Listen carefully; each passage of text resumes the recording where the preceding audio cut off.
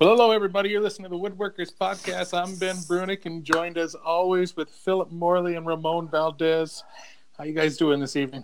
Doing good, Ben. We're doing good. I'm doing good. How you doing, good. man? I'm doing great. Kind of the same dumb intro that we always do, but I don't really know what else to do. So That's good. Roll with it. It works. You know what makes it really good is when you say it's dumb. Yeah, that makes it good. Well, we don't waste time with music. That's right. Yeah, we don't have a music intro. Let's get into it. I'm going to start doing some beatbox or something. Not very good beatbox. Yep.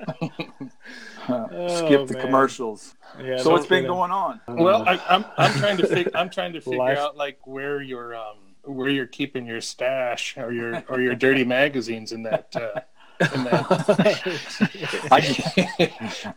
entertainment center you got going on. I always laugh when people comment about, well, it's not so secret anymore. Oh yeah. Like, I'm gonna show thousands of people and then put cash in there. Right. Well, it's like anyone that comes into your house, what's the first thing you're going to do? You're going to be like, check this out. That's like that desk I did. The guy, I think he shows everyone that walks into his office, look at my desk. Look at this. That's so awesome. That's what happens with those. I mean, we have literally, I don't know, dozens of hiding spots all throughout the house, and there's nothing in them. They're for show. They're fun. They're fun to do. I like making them so I can try out a process or something. Right. So if I make something for a client, then I know it's going to work. The hardware is going to work. Right. This and that. Plus, I'm going to write a book. What's your address? One guy said something. I told him, well, first you have to find my house. Then you have to get past my dogs. Then you have to get past the security system. Then you have to get past me, with my guns. There's not going to be anything in there.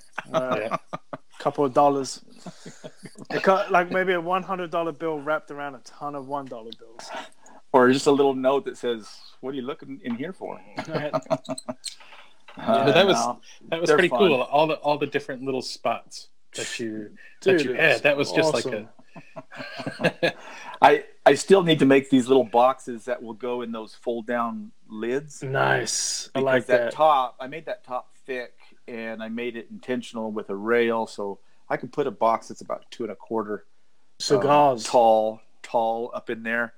I'll probably do some hand cut dovetails or something just to get some followers.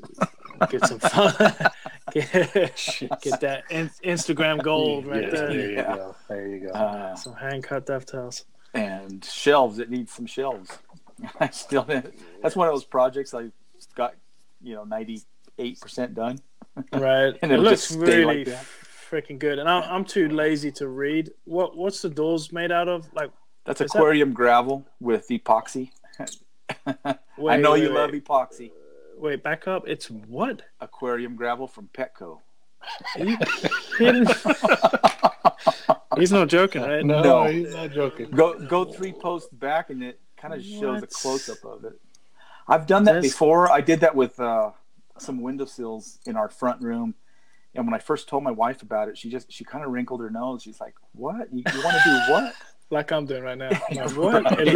It looks really cool. I told her, just imagine a Rice Krispie treat. So the epoxy is really Rice Krispie treat. I don't use a lot of epoxy, just enough to coat each pebble, and so that they'll adhere together. But I don't want it thick like a decoupage. Right. And then I just troweled it all out, and man, it's awesome. It looks brand new. And our window seals are probably about 8 years old. I did that on our floor that goes out to our patio. That same aquarium. I have seen that. Okay, yeah, I've seen that. I invented it, so if anybody tries to use that, well, tomorrow I'm going to do a post. You know that stereo cabinet I'm doing. Guess what? It's going to have the whole damn thing. And pebbles, epoxy and pebbles. It's funny, you put stuff on Instagram and for the most part, it's good feedback and stuff. And you put yourself out there, you're gonna get some crap. But I love it when you get people kind of questioning stuff. today it's always with the stereo cabinet. Well, the sound quality, and they start talking like a scientist about how it's going to sound horrible. And they're right. It's like, but this is not an audiophile cabinet. Like, if someone's putting a speaker inside a cabinet, don't start questioning about the quality of the sound. It's in a cabinet. It's not going to be perfect. You know what I mean? It's just, it's not what it's. It's not what it's for. Right. It's not what it's about. Meant to just look. It's meant to be beautiful, and he can take those grills off, and it will sound probably better. And honestly, it will sound just fine in there. If you're gonna be blasting the thing, then things are gonna start rattling. But yeah, I always get people. I had a guy DM me today, kind of telling me that the speakers shouldn't be in the case and they should be on stands. I'm like, it's not an audiophile cabinet. I understand. Relax. You're not buying this. This is for a client. You do realize this is my business. It's like, God. Anyway. Yeah. But yeah, no, that was pretty damn awesome, Ramon. You need to write a book. It looks. See, I do want to write a book, another book. I haven't started I haven't finished the first one I started. But the second one will be called Hidden in Plain Sight. Oh, there you go. Nice. All these secret. You could have my desk in it. On the cover. On the cover. And my face on the back. You're going to pay me a lot. A lot of money. That's one thing I'll never be doing is writing a book. I don't think anybody else would read it. But yeah, that'd be awesome, man. Magnets. 101 ways to use magnets. That's the other one. Yeah, no, 1001. Oh, okay. That's my hashtag. I made that hashtag. 1,000. Really? Yeah, 1001 magnets. That's awesome. What else you got going on? Oh, just that. Finished that. That was kind of fun project because I didn't have any pressure from a paying customer. My wife didn't pay me much for that for that cabinet. We had to get it done. We have some people coming over this next weekend, so got that done and started my another batch of domino docks. Sweet. And I ended up getting these chairs. I don't normally do repair or restoration, and it's not. I actually like doing it if it's like an antique and you get to see how they made it. It's always really interesting to me. But typically people don't want to pay. But this lady loves these chairs, and they were really wonky. I mean, they were just falling apart. And they belonged to her great grandmother, and they came from back east somewhere. And I told her, well, this is my going rate. And I said, it'll probably take about 6 hours per chair. And she was fine with it, which kind of surprised me. Yeah. And so I'm doing that. And I really wanted to start on my marquetry tutorial videos for these marquetry classes online. Well, have you not started that yet? I everything's ready except for the video.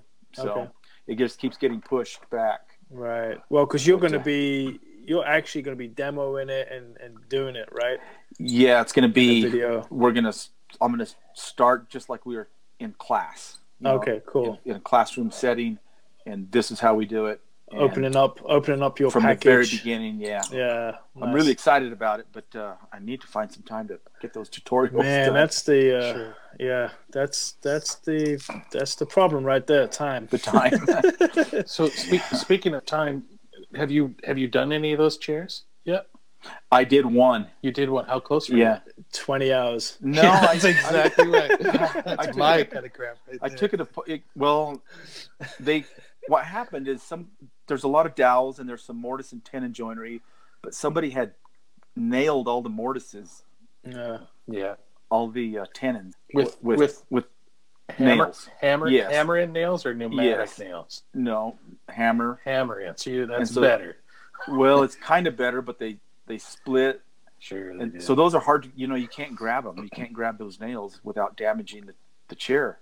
So you have to pull them out, which tears the tenon, and then you can clip the nail inside the mortise and push it out. Anyway, I'll have a few tips on furniture repair because I've done a little bit of that. But I probably had 4 hours in the first chair. Okay. So I'm ahead of the game. So you're doing better. And the other ones will go easier. I did 2. Okay. Well, I mean, I brought 2, but I only did 1, so I would have an accurate time for her. So, but yeah, they're fantastic. So, and a lot of the dowels they get sheared off. When the chair gets loose and people keep using it, the dowels will shear off and just, and typically seems like dowels don't do very well because they shrink. What's that word? Tangentially. Yeah. So they get oval. So now they're not round anymore. They're not tight. And then the glue can't do its job. It fails. Then the chair gets loose. So anywhere I can, I'm using a slip tenon, a.k.a. a domino. Hey, it's not a freaking domino. There's that word. What glue are you going to use? Are you going to use high glue? No, these things probably wouldn't get a second chance for repair. They're that far gone. So I'm using epoxy. And were they hide gap fill too? Were they hide glued?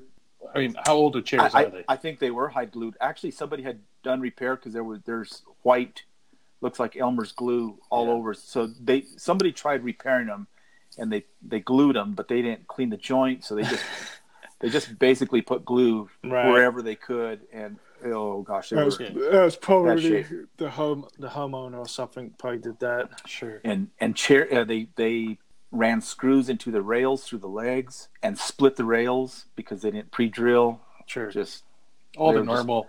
The normal. I do that on my standard chairs. That's just like that's a feature.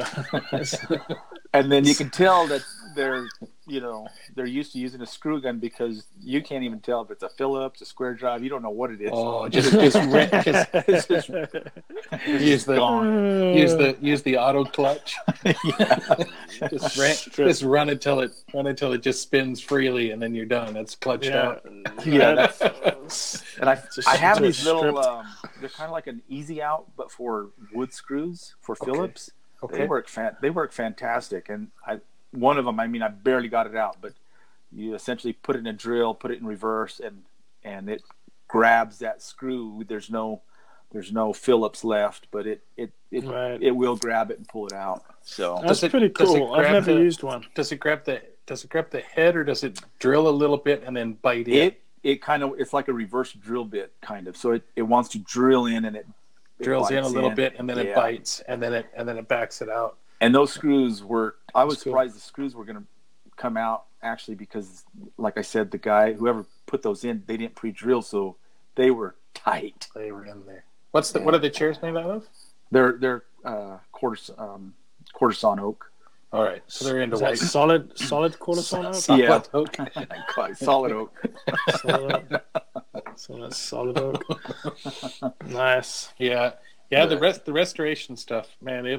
It can put you in all kinds of corners that you would never put yourself into. Yeah, it really can. I actually like doing it, but I don't. Ramon's your guy, people. Ramon's your guy. If the price is right, I like doing it. Put it that way. That's the tough. Typically, you give somebody a price and they can't believe that you want to charge that much. Yeah. When they think that, well, geez, I couldn't even get that for this chair. Like, and that's it. It's sentimental value, so that's why she's biting. Yeah. Funny enough, I had a chair job come through. It was referred to me by Mike Pekovich, through Instagram, and originally I read it and I was like, oh, sweet, this lady wants these like Danish modern chairs. She wants me to design them. And then as I kept reading and I saw pictures, I'm like, what's going on? Well, no, and it actually could turn into something really interesting. And this is something I don't typically do either. But she had these chairs. They've been in the family for like 50 years or something. She loves them. They're in great shape, but there was only, I think, 4 of them. And 2 of the 4 were armchair versions. So she basically wanted 4 more or something like that. Reproduction, so someone that could copy it. She said, I told him I don't typically do that. I do like the design, but But if you're looking for like an absolute copy and like matching the finish and everything else, I'm probably not your guy. And she's like, no, just something that will complement them and be close to it. And she said she's done a lot of searching to find who made them. There's no tags. There's nothing on it.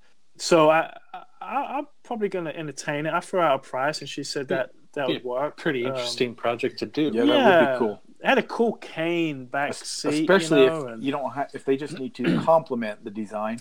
Yeah, well, and I mean, I will have to copy it as close as I can. But my thing is when people do that, they're like, this wood looks different. Yeah, that's 50 years of oxidization. Of course, it looks different. But she wasn't bothered by that. And I kind of looked at it too, that I did like the design because I like that kind of design. And I was like, you know what? I'll make some extra and switch up the designs where I think it's lacking, because it looked a little manufactured, And I was like, and I'll get maybe a new chair out of it. But she hasn't totally. She was okay with. I told her it'd be about 10 plus months until I could get round to it. And she seemed fine with that. She said she just has to, check a little bit, but she'll get back to me. So she probably won't get back to me, and that's okay. It would be an interesting project, though. The reverse engineering of things can. It's kind of fun. Yeah, it's fun, and if you kind of like the style, when you reverse engineer it, then all of a sudden, because you're forced into making this thing. Right. It can light like a couple of ideas off in your head as far as this would be cool if I took this or changed this a little bit. When Caleb James building those chairs, it's like, man, that's kick ass. That's the same thing that Caleb did. I mean, he's been reversing those chairs, and then he takes he reverse engineers the chairs, but then that spurs like some other thing. Right. And you get this creative spark from basically a reproduction. Right. But absolutely, you kind of get into the mindset of the designer or whoever did that to begin with. And it's a discipline, like, it's a to really learn and get into it how this was made. It's really cool. Sure. So I'm definitely, I originally was like, I don't want to do this, and I was like, I'm pretty excited about this idea that probably won't actually come to fruition, but that's a cool style also. Sure, it is. Yeah, if it was something like not my style at all, I'd just be like, nope. And that's why Pekovic probably was like, try Phil. He probably told about 20 other people, and they said no, and then he sent it my way.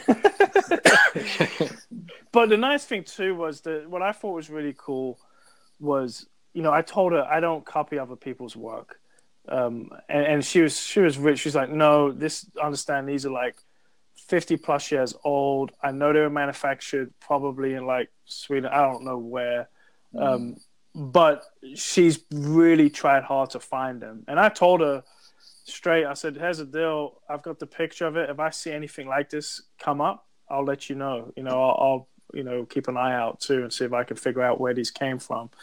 And I've never seen anything like these either. You could see I don't think they were ever like a really high end chair. They were nice, but they were definitely mass produced, and in a way that some of the design elements were close, but they didn't take that extra leap to really make them sweet. You know, they clipped it a little bit. Yeah, they probably ripped off and copied another design. Sure. I don't know. You know what I mean? They're probably from IKEA. Well, Jack had a good point on last episode about IKEA's designers, right? Yep. Oh, geez, their stuff is their designs are absolutely fantastic. That's just all there is to it. Yeah. I mean, to the amount. I mean, that's where they put their energy.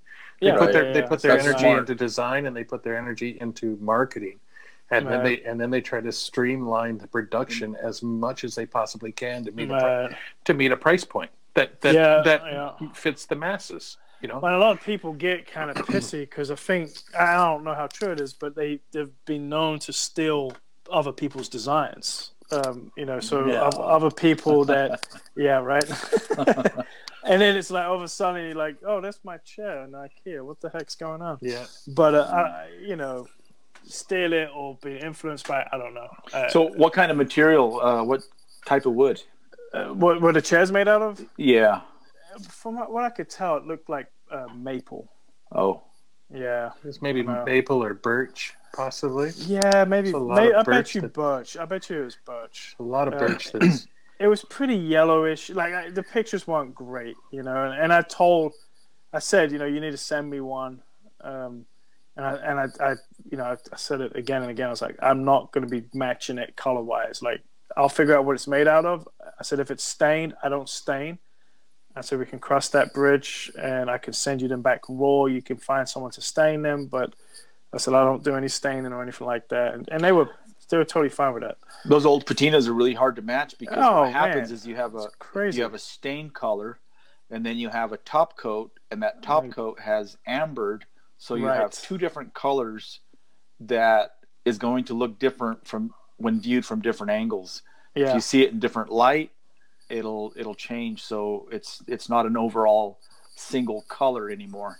No, it's really challenging. It's impossible. It's not. That's another art. We used to do a lot of that when I worked at my brother's shop. Have to match cabinet doors from a 25-year-old house. Sure, that's some of the hardest stuff out there. Just say no. Just say no, people. Just it's interesting as all get out though. Right. When you start getting into it was challenging. You start getting into color theory, and you have to have a color wheel. You have to have a good color wheel and learn. Yeah, and learn how colors work. Sure, and you look at the piece, and you kind of look at it as far as, all right, what's furthest away from me, and what's like what, because you've got to throw down like a base, and then you've got to build on top of that. And, it's amazing, yeah. And what can be done. And then you have different colors of, like, orange and blue will make brown, red and green will make brown, yellow and purple will make brown. But they're all different tones of brown because they've come from a primary and a secondary color. So all that, it gets really interesting. But now I know why they call you Ramon Artful. Huh? Who named me that? You, right? Earning that name. Well, I think that's cool. The whole idea of re-engineering a chair. If it's somebody that understands, like, all right, this is what this is going to entail. This is kind of the cost associated with it. And if it's something that's interesting to begin with. It was a cool chair, man. Then it's cool absolutely worth doing. Yeah. It was really cool. And I really looked at it as I was like, man, it'd be a good excuse to finally get, because we were talking about this before, making time. I have designs I want to work on, but I have commissions, and the commissions pay. And it's always that balance. I'm a believer of making time to work on a spec piece, but saying that and doing it is two different things. Because when you've got deadlines, and for the most part, like a lot of my deadlines, most of my clients are really cool, but it's a deadline to me too. Sure. Like, I need to get paid. Well, there's because there's the difference between a deadline from a client and a deadline from your wife. Well, or a deadline of the end of the month, because the end of the month comes around. And everything has to get paid. The mortgage has to get paid. If you have a car payment, that's got to get paid. The insurance has got to get paid. Everything's got to get paid, because next month it all starts over again. Yeah. Mm-hmm. So that deadline is really real. Yeah. Well, that's what's really hard doing furniture making is, at the beginning of a job, you're like, what? We're doing good. I got 50% down. And then it's like, oh, I'm into this job for 3 months now. I haven't seen any money in a while. Oh, crap. It's like just balancing it out. I used to stress so much. It's all good. Like I'm bitching, but it's all good. I just keep going. It's like, I know it all works its way out, but you got to be somewhat disciplined. And some weeks are better than others, for sure. But you were talking about all that stuff, and I was trying to think of the name of the guy on IG about restorational type stuff. But Freddie Roman. Freddie is period craftsman. Man, I see. Absolutely. It's funny because a part of my background was not that in depth of what he's doing, but I was a joiner, and we worked on period homes, and I'll be patching this piece of trim and getting knives made for it and stuff. I'm like, just rip the whole piece of trim off, for crying out loud, and just replace it. But you weren't allowed to, because as soon as you open that door, then everyone's just ripping everything out, and all that old stuff's gone, because it's cheaper to just rip it down and build again. But I was looking at, I follow him, and he's doing this this entry door. Man, I look at him, I'm like, just burn that sucker. Hopefully he doesn't listen to this, but it's amazing the amount of work. Like, it's a lot of work. It is so much work. It is unreal how much work is going into that piece, and I get it. It's cool. He's preserving the history. I love his passion for restoration and his it's crazy knowledge and all that. It really is amazing. High skill level. That's a totally different craft right there. Yeah. Freddie's a good egg. I've got to spend some time with Freddie, and he's great. Man, you get to meet everyone, Ben. What the heck? I was lucky enough to go out to the East Coast last year about this time, and hung out with Freddie for I think 2 days. We just that's cool. He was just great. We have met before at like Woodworking in America, just through Instagram, because I did restoration work for a good 10-15 years on those antique pool tables, so we had that kind of in common. Sure. And then because we had that in common, I could see the stuff that Freddie was doing and be just like, man, that he's got it going on, and he was part of group, which is the preservation restoration group. Okay. That's it. And I was involved with that a little bit also. That's a fantastic group. I think it's GROOP. Okay. That's an absolutely fantastic organization of people doing restoration work, and the knowledge that gets shared with those guys and gals are just fantastic. Jeez, the amount of knowledge that is collectively amongst the individuals in that is just how big of a group is that? I don't know how big it is. I was involved with it, when it was, basically it was just like a chat room. Is that what I don't even know what you call that, chat room. You're old. Yeah, whatever the heck, Don Williams was a big part of that. Yeah, it was just a sharing. It was just a group of restoration people that just have a common bond through restoration work. You don't see that kind of thing out here. Where that's kind of a back east. Well, no, but that group is national. It was basically on the internet. It was just people that were involved in that, and you paid a dues. I don't know if it was. I don't remember what it was. It was $50 or whatever a year. I guess I would say it's not as common out here. We don't. Yeah. But that was, my connection with Freddie. Not that I was involved in that group anywhere near like what he's been involved with it, and I kind of fell out of it. Probably should not have. I fell out of it because we moved and set up shop and just didn't have time. And a certain period didn't have internet. So.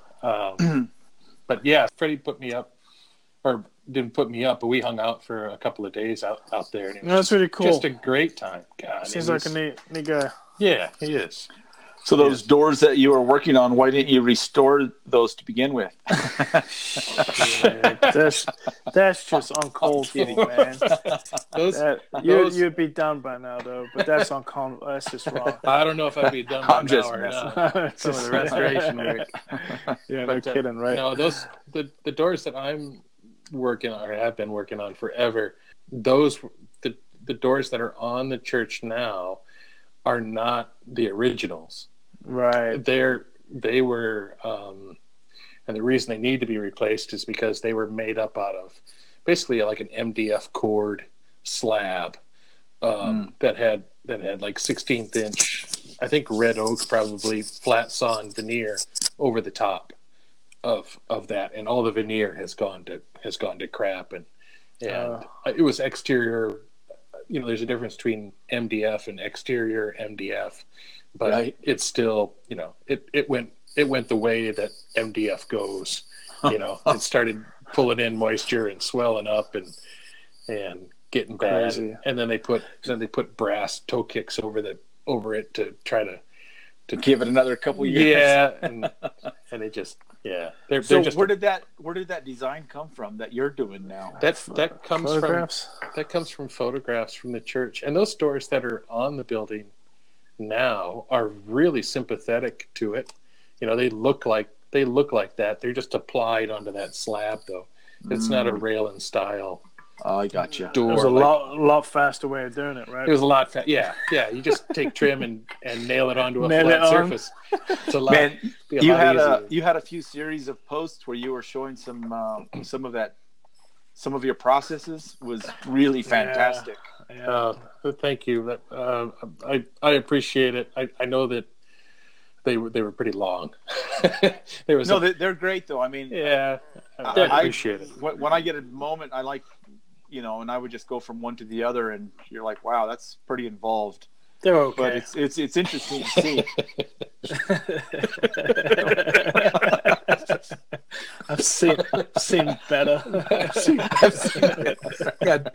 Those things are freaking awesome. I watched a little, you know. I watched a little bit. That's enough of that guy. Been there, done that. No, I watched all of them several times. I was like, oh my goodness, I felt your pain.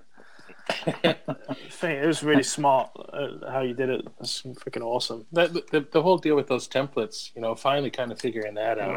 Man, that was game changer. As always, you know, there's a simple solution, and it's just the hard part is finding that simple solution. Right. You know, you look for it and you look for it, and the path of the cut is really I mean, you can use that for so many different applications. Oh yeah, but for something like that you did, it was perfect. Yeah, because how else would you figure that out? I mean, there's enough variables in that, and you've got this accumulation of, you know, things can be like slightly off.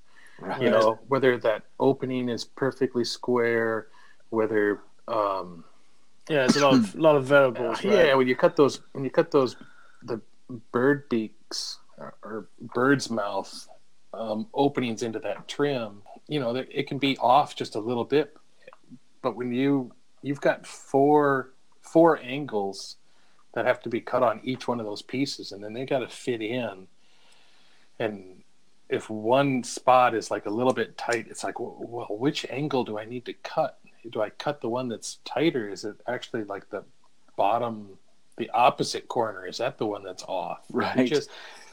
And anytime you're messing with a long miter and a short miter and trying to maintain the angle, that gets tricky. Yeah. You know, when I used to do a lot of commercial work, we used to do a lot of countertops, and some of these countertops, you know, the shop that I worked at, we made our own decks, and they were 25.5-inch deep, which is a standard kitchen countertop, and it would have they were called post-form countertops. So they were just Formica countertops, the backsplash and integrated, you know, rolled in the front. Yeah. And occasionally you'd get to a house where the walls were not 90; they were either acute or obtuse, whatever. I don't think I've ever seen square. Yeah. What are you talking about? And you don't have enough on the backsplash to scribe that out of squareness out, so you'd have to cut that miter. Well, I had been doing it for so long that I would cut them in the field. I would cut those miters in the fields with a skill saw and a sander. But occasionally, some of the installers, when I wasn't doing it anymore, they'd bring them back to the shop, and they'd have to cut those miters, you know, say cut off the front of the miter to bring bring the whole 90-degree in to fit the wall better. Well, if you only cut one side, then that miter gets longer, and it doesn't fit the mating piece. Yeah, does that make sense? Yeah, you got to have. I've got a question. So you'd have to cut both sides. What is a miter? What is a miter? Well, it's spelled is it a bevel? M-I-T-R-E. Is it a bevel or is it a miter? It's a bevel or a miter. Okay. What is a bevel? Oh, jeez. But yeah, if you cut one of them, it becomes longer. Longer than the one. They have to be the same. And when I was dealing with that trim, the other thing that those templates, the other thing that I had to tangle with was that part it's already pre-molded, so it's got that center piece that comes up and that bead on top. Yeah, and that thing has got to line up perfectly. Well, if you've got those 4 angles on there, but if they're not centered to that center of the molding, then they're off. All the angles can be right, so it fits in there, but then the thing is like it's going in there cattywampus, it's diving in. And I had a couple of those before it was like an evolution of you figure it out, you figure out one step, and the whole template thing that really helped a bunch. But then figuring out, all right, I got to center that template on those parts to the center of that. Also, that was a second thing that finally everything kind of clicked. It was like, all right, finally, jeez, man, yeah, that is some complicated trim work. Good Lord. Yeah, and I probably made it more complicated than it probably was too. I mean, it's done. I don't think so, dude. That's how it used to be done. I mean, nothing was easy about how they used to do it back in the day. The bad thing is, I don't know if it matters or it's neither here nor there, but nobody will appreciate what went into that. No, well, it'll just look. It'll look nice. With everything we do. You look at my record cabinet, and I know people on Instagram are like, man, I built a plywood cabinet in a day. It's like, yeah, okay. Yeah. It's okay. How is that coming along, Phil? It's good, man. It's, have the birds gone in yet? They haven't, man. They have not. I've still... Where do those end up going on the... Excuse me. They go... On the front with my name. Man. And your picture? With your name and your picture on it. My logo. When you open it up, it'd be a picture of Ramon with his guns. With his guns. It would be like, how you doing? Ciao. I'm saying when he closes it says ciao. We should do that. It'd be awesome. What are we talking about? What was the question? Where are the birds going on there? Oh yeah. So when you open up the top leaf, okay. So the top leaf is also attached to like the front drawer. It looks like a drawer. It's the front door. So it's a bifold or whatever you'd call it. It's just a hinged leaf. So you lift up that whole thing and it's kind of gets out of the way, and then the record console, the record player and the amp are sitting on basically this floating shelf. Mm-hmm. Oh yeah, with those whatever they're called, $600 a piece dampers, dampeners, yeah, isolator things. But there's a little cleat right there. There'd be this like little cleat just set in front of the amp and the turntable, and it goes there as the brand. So you open it up and it's like bam, it's right there. And that's both the word and the birds. Is that right? Yep. Okay. Yeah, it's connected. It's all one. And then there's some birds separately on the whiskey cabinet to tie it in. Okay. That flew off. Yeah. Okay. But that flew off. But no, they're going good. Everything's almost ready to go and get glued up. I've just finished veneering the last parts, and now I'm figuring out the hinges. So I'm going to make a hinge jig for the source hinges that will have all 3 hinges in one. So I'm not moving the thing around. It'll just be one long jig for alignment. And I've got some weird stuff that, it's like anything. When you start doing stuff, you don't think about hinges. It's like, oh, well, that offsets from this and this offsets from that. Now that hinge doesn't have enough clearance for it to move. I could just go out and get some European style hinges and slap it on and be done. Yeah. But I'm on it. I'll do that if I absolutely have to. I really don't want to. So I think I've got it figured out.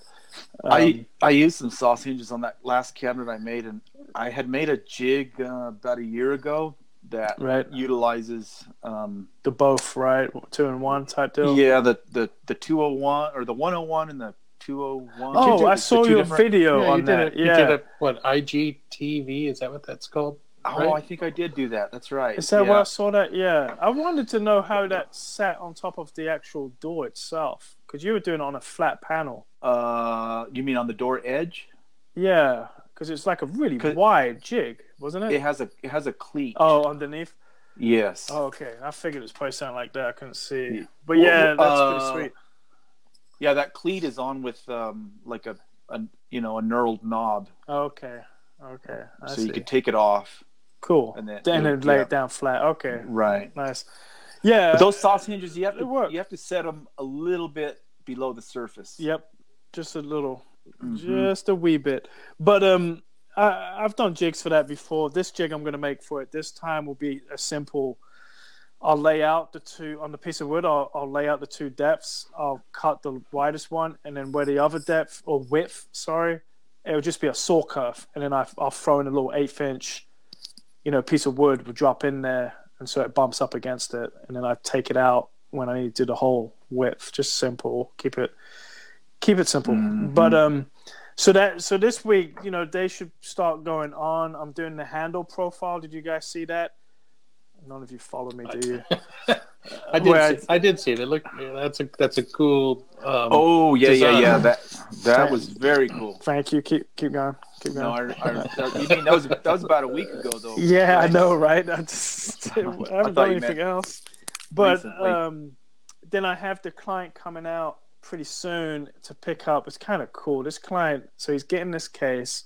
We're going to meet up with Jesse James, get a gun for it and a knife for the case, and then I'm going to customize a pull-out type drawer for the gun and the knife. For what case? For the whiskey bar part. The whiskey bar will have kind of a hidden lock drawer. It'd be a pull-out shelf that will have a 1911 and a knife in there. Because nothing goes with whiskey like guns and knives. There's always all you need is cigars, so you'd have ATF. There's gonna be alcohol, cigars tobacco, too. and firearms. I know, right?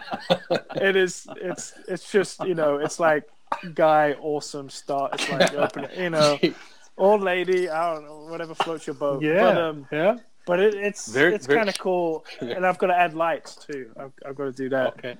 So it's it's coming together. Next time I do a piece like this, it's okay to use the 3/4-inch Baltic birch for the case goods and the sides and everything else, because it's all going to get kind of held together, because it's pretty twisty stuff, which I've mentioned before. Sure.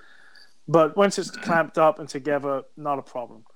But when you do the doors, I need to just buy. I'm just going to buy 3/8-inch Baltic birch. Glue that together.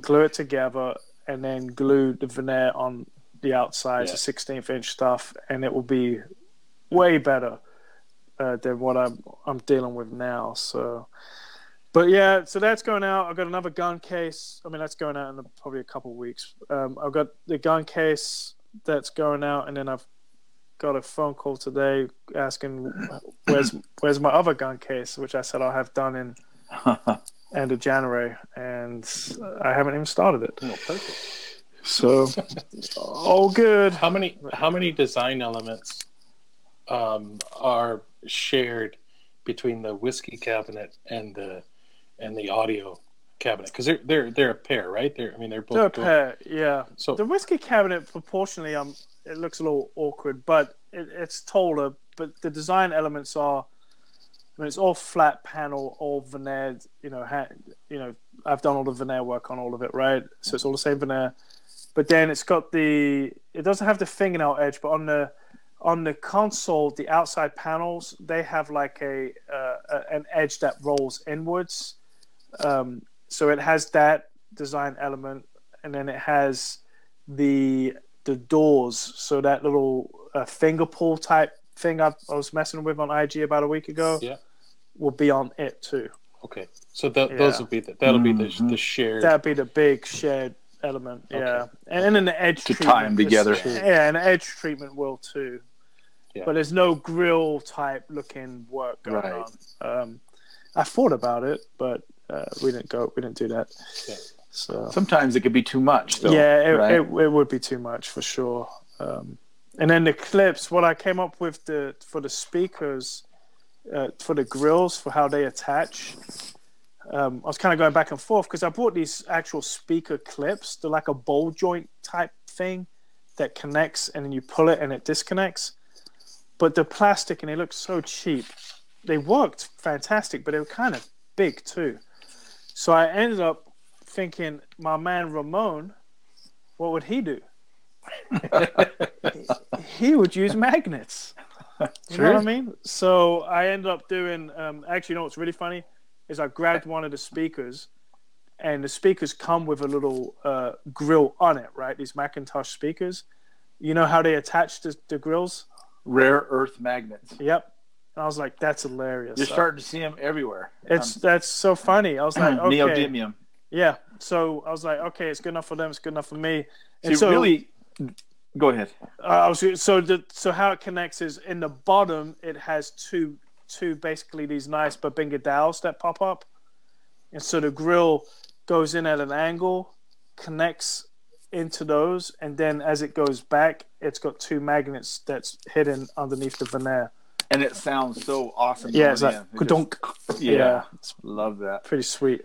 See, before neodymium magnets came out, we really didn't have good magnets. They were all just your basic ceramic iron oxide magnets, and they were weak, right?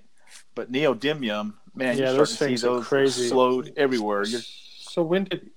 I mean, I've used rare earth magnets, which are the neodymium. Yeah. How long have those been out? I don't know, like, when that started or when they weren't. Do you know? I think they've been around for a long time. Siri, when did neodymium? No, I don't know. Right. But what happened? They've been out quite a while because I've had them on my shirt like a dork for at least 20 years. Yeah. Okay. Well, now, IG's happened, and Ramon has magnets everywhere, so they've gone crazy. Yeah. Everybody's got magnets. I love when I get posts of, here's my guys and my crew, and we all got our pencils on our shirts. That's hilarious. Yeah. From across the pond somewhere, it's I don't know if I got that from you. I've always done that too. The little magnet. You know what's really funny? No, though? You haven't. I probably stole it from you. But what's really funny is people are like, "Oh, so that's just a magnet," and I was like, "Well, here's the deal. It's not just a magnet. It's a Lee Valley, because they sell it as a clip. Like a magnet pencil clip. But you know what it is? Do? Yeah, and they've been doing that for not as long as you. They stole it from you probably. But what's funny is, and it does make a difference, and you can tell me, Ramon, when you just put a magnet, what's on the other side? Is it another magnet? Or I use two magnets. They're half inch, inch by 1/8 inch thick. And it's never. That seems to be the right size. Oh wait, go and say that size again. 1/2 inch round and 1/8 inch thick. Okay, so when I do that, or 1/10 of an inch, depends on where you get them. I end up when I pull my pencil, it always wants to frickin' like. It's hard to get off, or it like pulls the magnet sometimes. And so this Lee Valley thing, this is really stupid and geeky, but what they do is there's a nickel plate or whatever. There's a plate on the backside, so a flat plate that goes underneath your shirt, and then the actual magnet thing. There's a magnet inside a shroud, and so it takes away a little bit of the magnetism. It dampens it. So when you do it, it doesn't ever pull your shirt, and it clicks plenty good.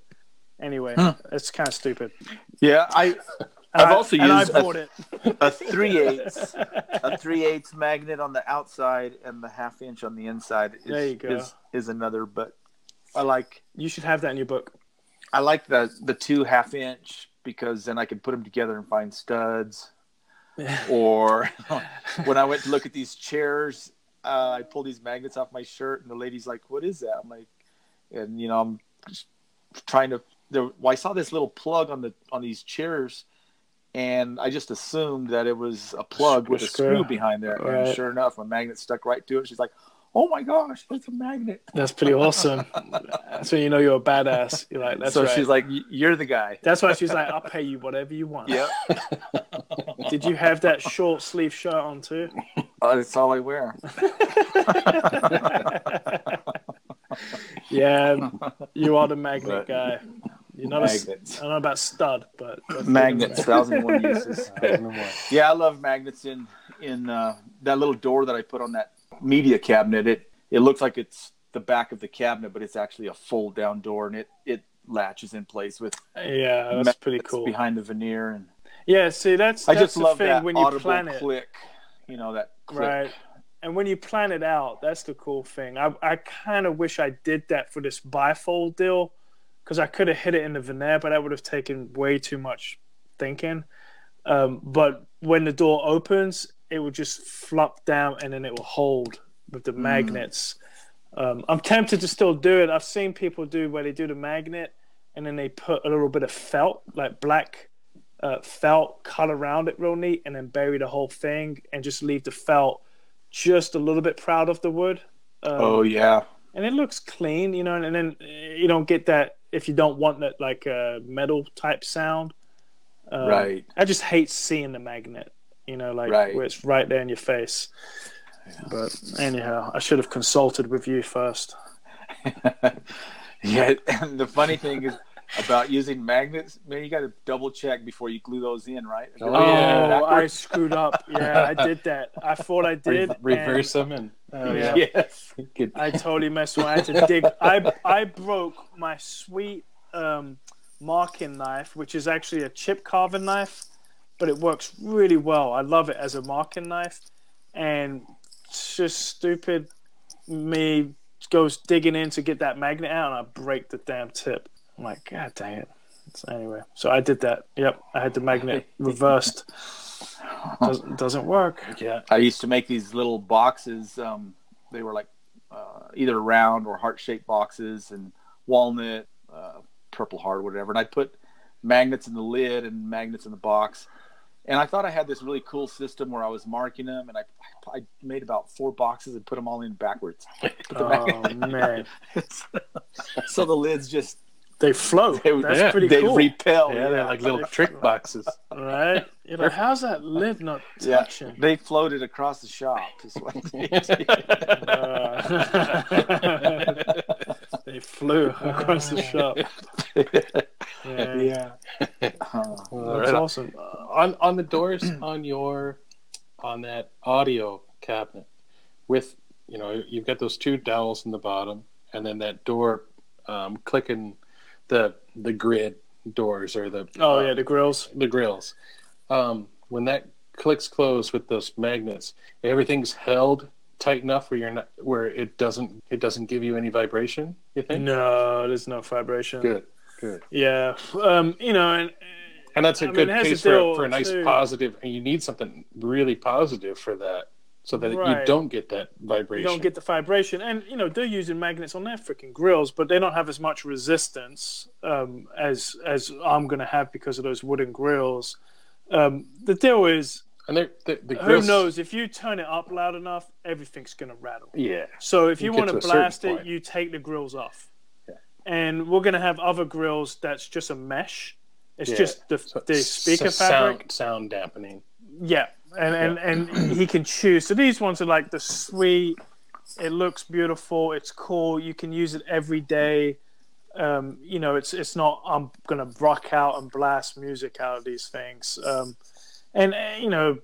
Like I said, audiophile guy would never ever put speakers in the same cabinet. And we're doing a few things too, where we're trying to help it a little bit. So there's no whiskey glasses in this cabinet. A lot of those old timer record consoles had everything in there. They had the records.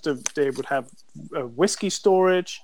So we're doing a separate record and whiskey storage, and then the actual record player and the amp on. It's not touching any of the other cabinets. So if the cabinet's vibrating, it's not distorting the record player.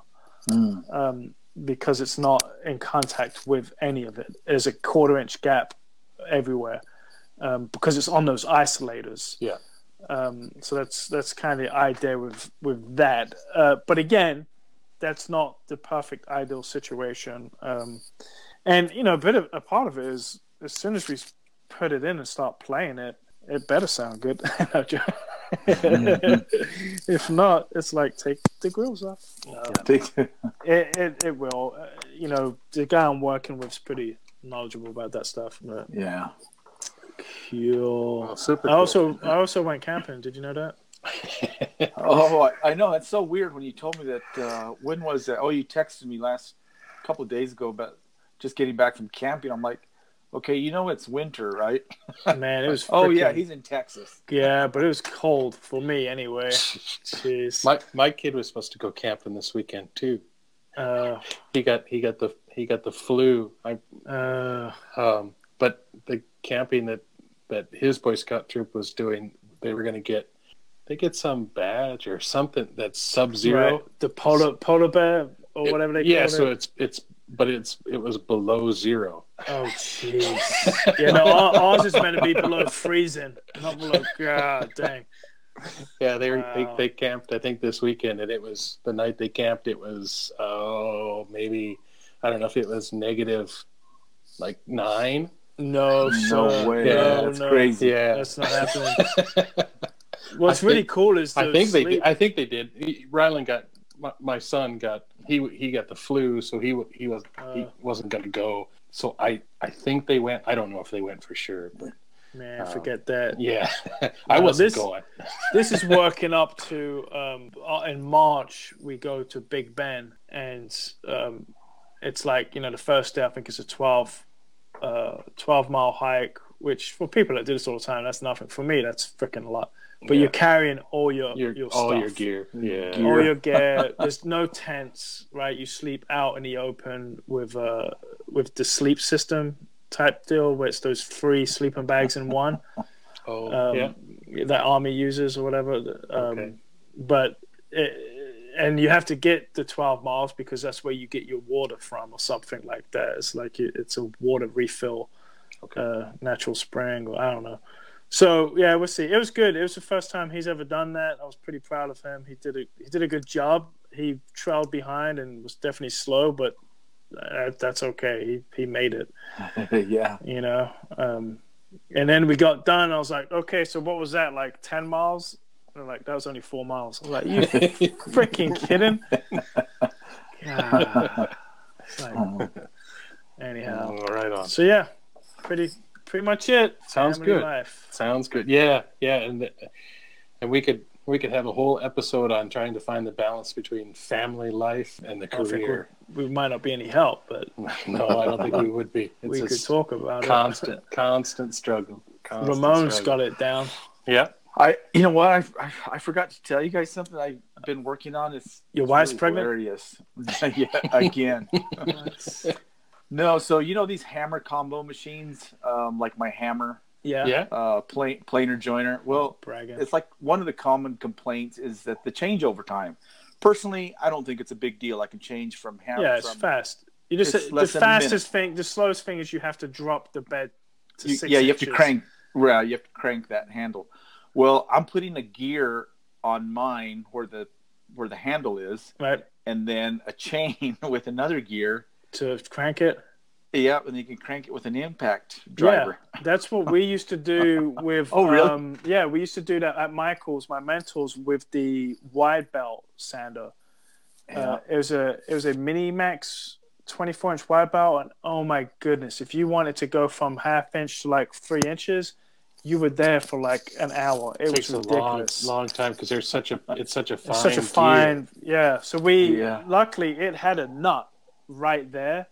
Oh, you guys just I forget what he did, but I think because sometimes you could loosen the damn handle if you just went with that impact and like really whacked it, but you get it going and then you just slowly do it. And we always wondered if we were going to mess something up a little bit. Like he stopped to me one time. I was just like full, throttle, full speed. He's like, man, he goes, that makes me a little nervous. Like, do half throttle. Like, I don't know if something's going to spin loose. It's not designed. You need a VFD. Yeah, right.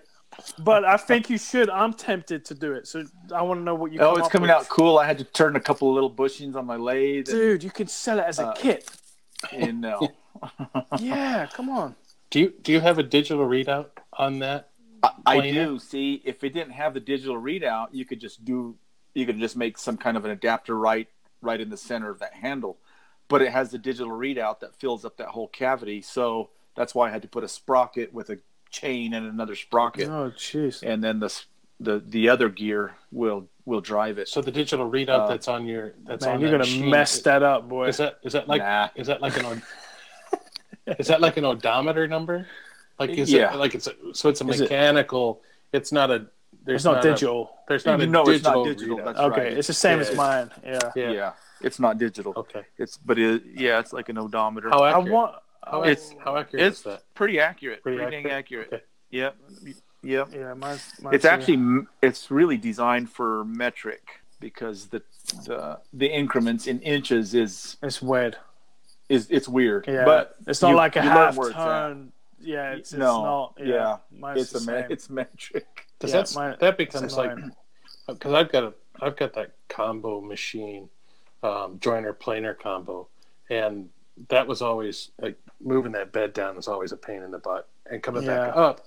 But the issue that I would have is that if you like run parts and then like you either forget or you realize that one of the parts has got some crazy checking or something. You thought you had all the pieces, but when you planed them, you realized, this one's not gonna work. Yep. But then you'd have to go back to try to get that setting. But I ended up putting on one of those Wixie digital readout gauges. That's accurate. Nice. Just so I could get back to the same number quickly. How does it work with the backlash? You just go past it and then come back into it? Yeah, I'm always coming. Always up. go up. Yeah, I'm always coming up to get rid of backlash. But those things were, I've got it on my. I've got one of those on my. I've got a standalone planer now, and I've got the wide belt sander that has one too.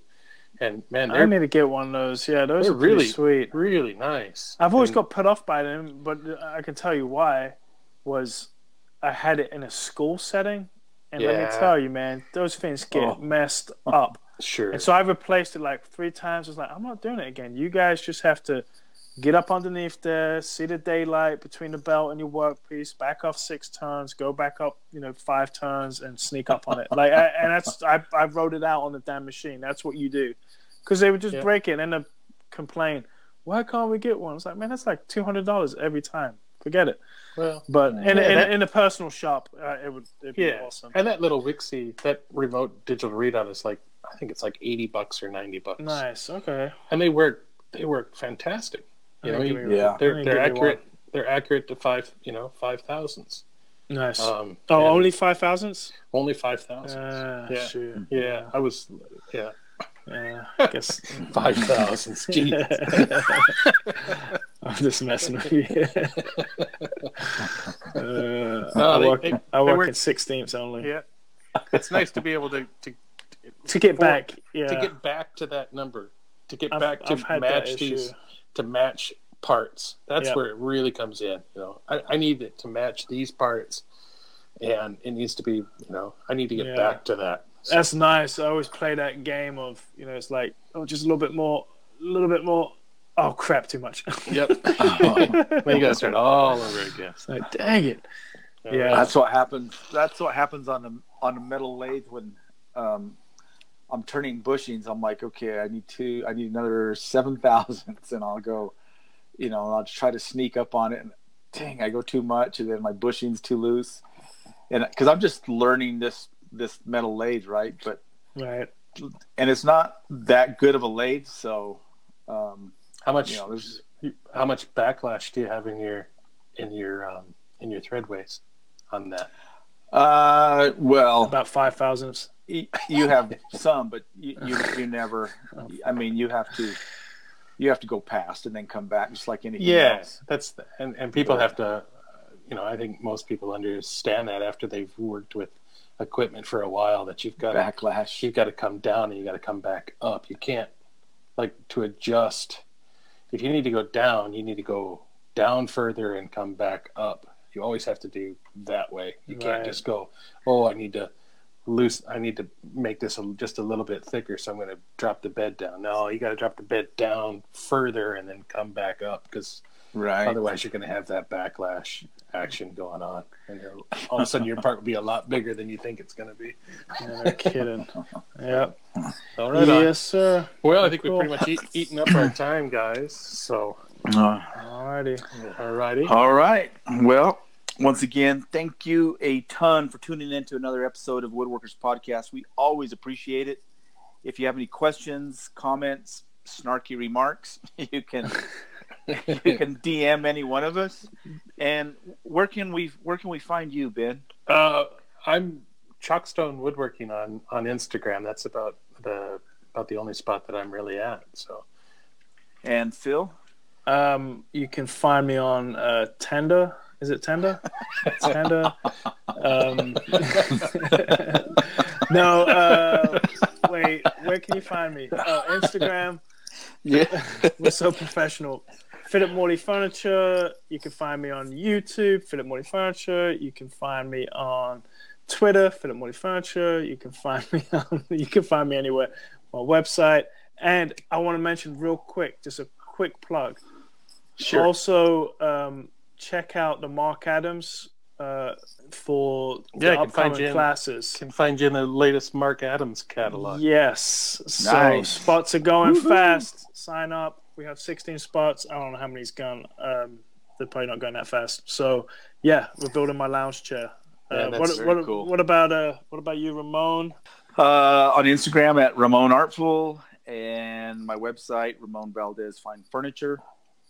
So on behalf of Ben, Phil, I'm Ramon, and we'll see you guys right here on the next episode of Woodworkers Podcast.